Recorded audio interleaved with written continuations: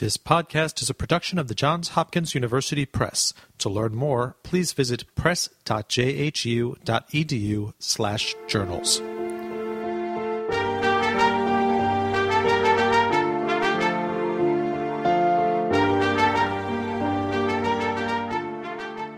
Thank you for tuning in to this Johns Hopkins University Press podcast.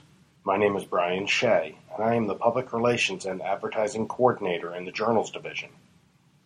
ASAP Journal, a new journal from the Association for the Study of the Arts of the Present, debuted with the JHU Press earlier this year. The journal promotes intellectual exchange between artists and critics across the arts and humanities. Editors Amy Elias and Jonathan Eburn joined us to talk about this exciting new venture. Thank you for joining me, Jonathan and Amy. Jonathan, tell me, how good does it feel to have this first issue out? It feels fantastic, Brian. I'm really proud of the work we did, and especially Amy, of course, on this inaugural issue. It feels better even that we have issue number two currently in production. And so we get to now turn our sights to issue number 3, which is an open topic issue. So it feels great. The journal, ASAP Journal, has been an ambition of the Association for the Study of the Arts of the Present, since its inception in 2007. When Amy hosted the first ASAP conference in 2009, she had already begun holding conversations about having a journal which would galvanize the association and represent its mission to bring together the work of scholars and artists around the world, and would open up a conversation across artistic mediums and disciplines. So that's visual art, poetry and fiction, theater and performance, music and sound, as well as new media. We started collaborating, a little over 3 years ago, and so this is the fruit of that, all those conversations and all that collaboration. Now, Amy, tell me, getting into those collaborations, what led to develop the theme for the initial issue, discussing art and the commons? How did you settle on that for the first one? Well, my own current research is on art and dialogue, and so I've published a little bit on theories of the commons, so I'm personally interested in the topic. But more importantly, it became apparent to me and to Jonathan when thinking about the launch issue of ASAP Journal that we should think again about the mission of ASAP itself and how that mission could be best represented in the journal's initial volume. And so when working on developing ASAP and working with Jonathan and, oh my goodness, other terrific people who have contributed so much to the organization since 2007, I really came to appreciate the association's mission statement more and more, both for the problems that the mission statement diagnosed, as well as for some of the solutions that it posed to those problems. So, for instance, ASAP has always wanted to combat the fracturing of scholarship in the contemporary arts into what we often, see today, which is this plethora of subgroups and in-groups and institutionalized and sometimes very territorial subfields and specializations that don't talk much to each other. And so ASAP's mission from the start has been to get different arts fields as well as critics and arts practitioners to talk to one another again productively. And we wanted a society for the study of the international contemporary arts where scholars and artists from a range of disciplines could come together and spark creative and productive interchanges that would lead to these new and creative scholarship and dialogues, right? And so as ASAP's mission statement notes, we wanted to serve as an intellectual home for scholars working on the post-1960s arts. And we wanted this home to be democratic, we wanted it to be open, and we wanted it to be hospitable, and as well as creative and intellectually rigorous and all the other things you want from a scholarly association. So essentially, we wanted to create, from the start, a new intellectual commons. And so it seemed logical, and I think even poetic, that the first issue of the journal was about, art and the commons. And then, Jonathan, where do you go from here? You mentioned issue 2 is in production and issue 3 is on the horizon. What other things do you guys have planned for themed issues or special content that people can look forward to as the journal really gets the ball rolling? Well, that's great. And if, as Amy said, if the first issue is a kind of poetic reflection of our own process. I would say that the second issue on experimentalism is that as well. We've taken a number of chances in founding this ambitious project. So the second issue, which I co-edited with Judith Roof at Rice University, reflects that portion of it. Beyond that, we, in keeping with the democratic mission, as Amy mentioned, we have two open topic issues that have terrific work in them from a variety of positions, as well as interviews with the artist Wangechi Mutu and the artist Fred Wilson. As far as guest-edited or special issues, we have two coming up in 2017 that are on the slate. One is a special issue on queer form, which we thought was a very exciting proposal. So that's currently in the process of gathering essays. And the second one coming up in 2017 is an issue on site specificity, which is an interesting topic to think about beyond any one particular artistic medium. So that's where we are in the horizon right now, in the immediate horizon anyway. At the same time, we've been working on developing an online platform for the journal. The point of that would be to publish open access material that would include book reviews, exhibition reviews, performance reviews on one hand, as well as something that a print-alone journal can't do, which is to have a gallery space, right, as well as other features. And this will allow us to incorporate critical and artistic work in media other than the ones that can be incorporated into a print periodical. So that's been in development for the past year or so, and we're getting that ready as we go. So there's a lot going on. That's very exciting. That's great.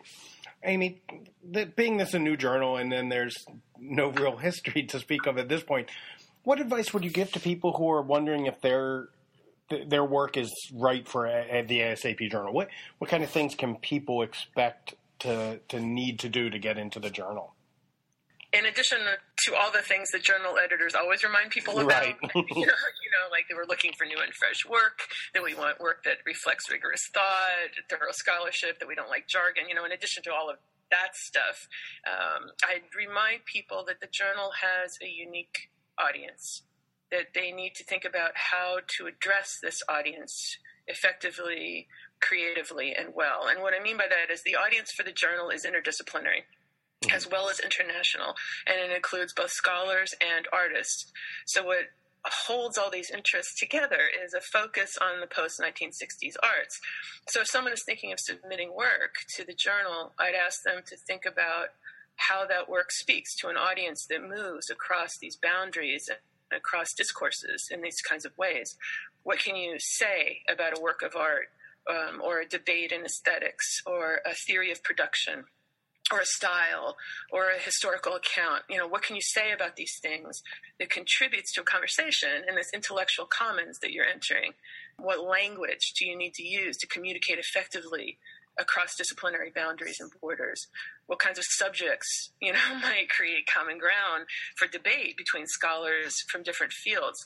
I think that if contributors think of their audiences in terms of these kinds of questions, they'll produce different and broader and perhaps more nuanced work, especially better work than it might have been given to only a small minority of people in a specialized field. So I guess the short form of my answer to your question would be, think about the audience of ASAP Journal and how you would address it effectively.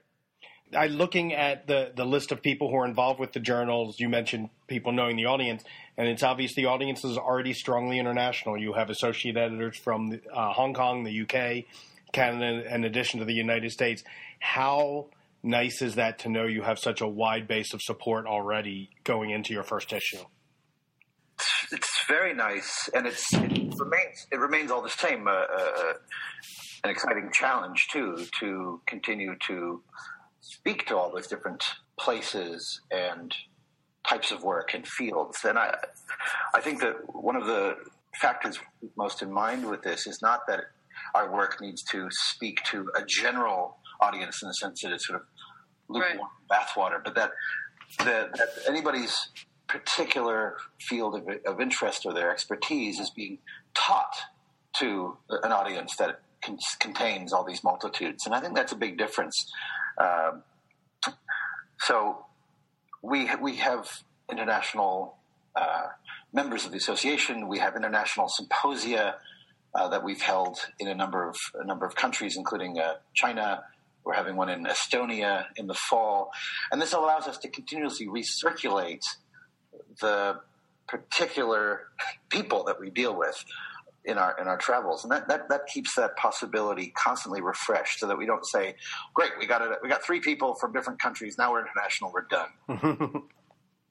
Right, and I agree with that, and I think it sort of dovetails with the next kind of idea that I wanted to mention, which is that I've learned, somewhat paradoxically, to respect disciplinary expertise as I and Jonathan promote and engage interdisciplinary dialogue.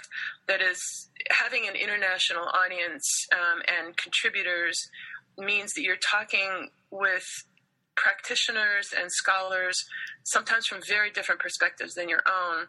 And since it's interdisciplinary as well as international, you're talking with people who have studied different fields than you have. And it shows you where the line is between your own expertise and amateurism or even dilettantism. And so I found the international aspect has made me more aware of my location.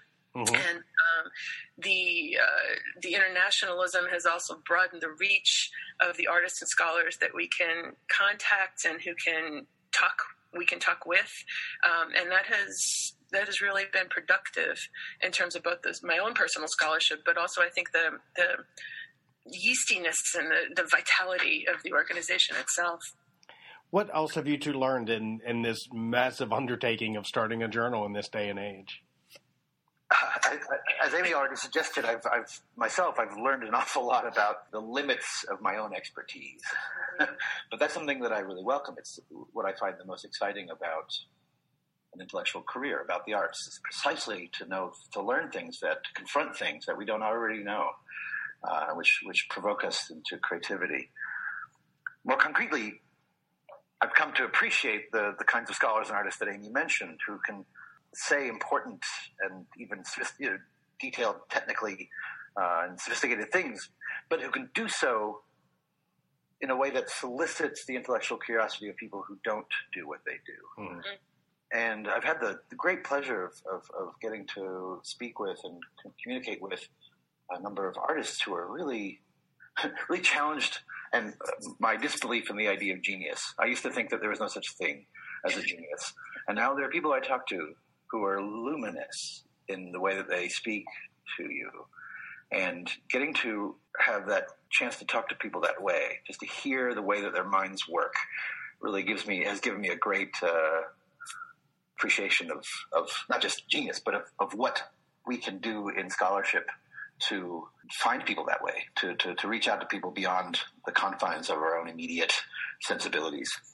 Yeah, I mean, there are some wonderful, fascinating, creative people working in the contemporary arts fields, and they are incredibly generous with their time and their ideas. It's given me personally hope in the profession. For that's one of the things I've learned.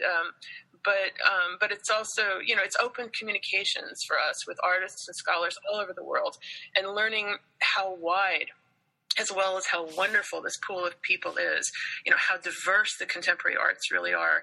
I mean, we've done things from graffiti art to sound art to bio art to electronic poetry. I mean, there's this huge range of fascinating things going on out there, and it's just phenomenally revelatory and energizing to be in contact with that.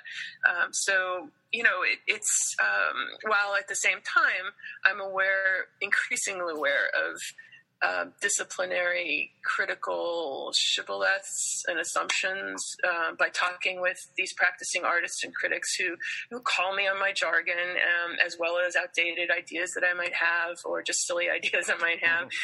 So this generosity of exchange has just been incredible.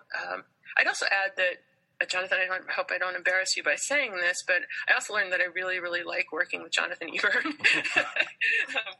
I concur completely. We've had a like working with Jonathan Eburn also. Amy is a powerhouse of energy and is a terrific visionary and has thought of, been part of ASAP from the very start. This was her brainchild, the whole thing. And so it's really been an honor to be able to work together with her in this way.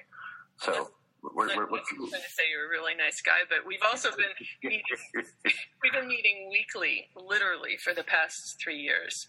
This has been in development for 3 years, and when you work that closely and that long with someone, and you're not only friends afterwards, but you still share the vision and you still share an energy, I think that bodes really well for the journal in the future.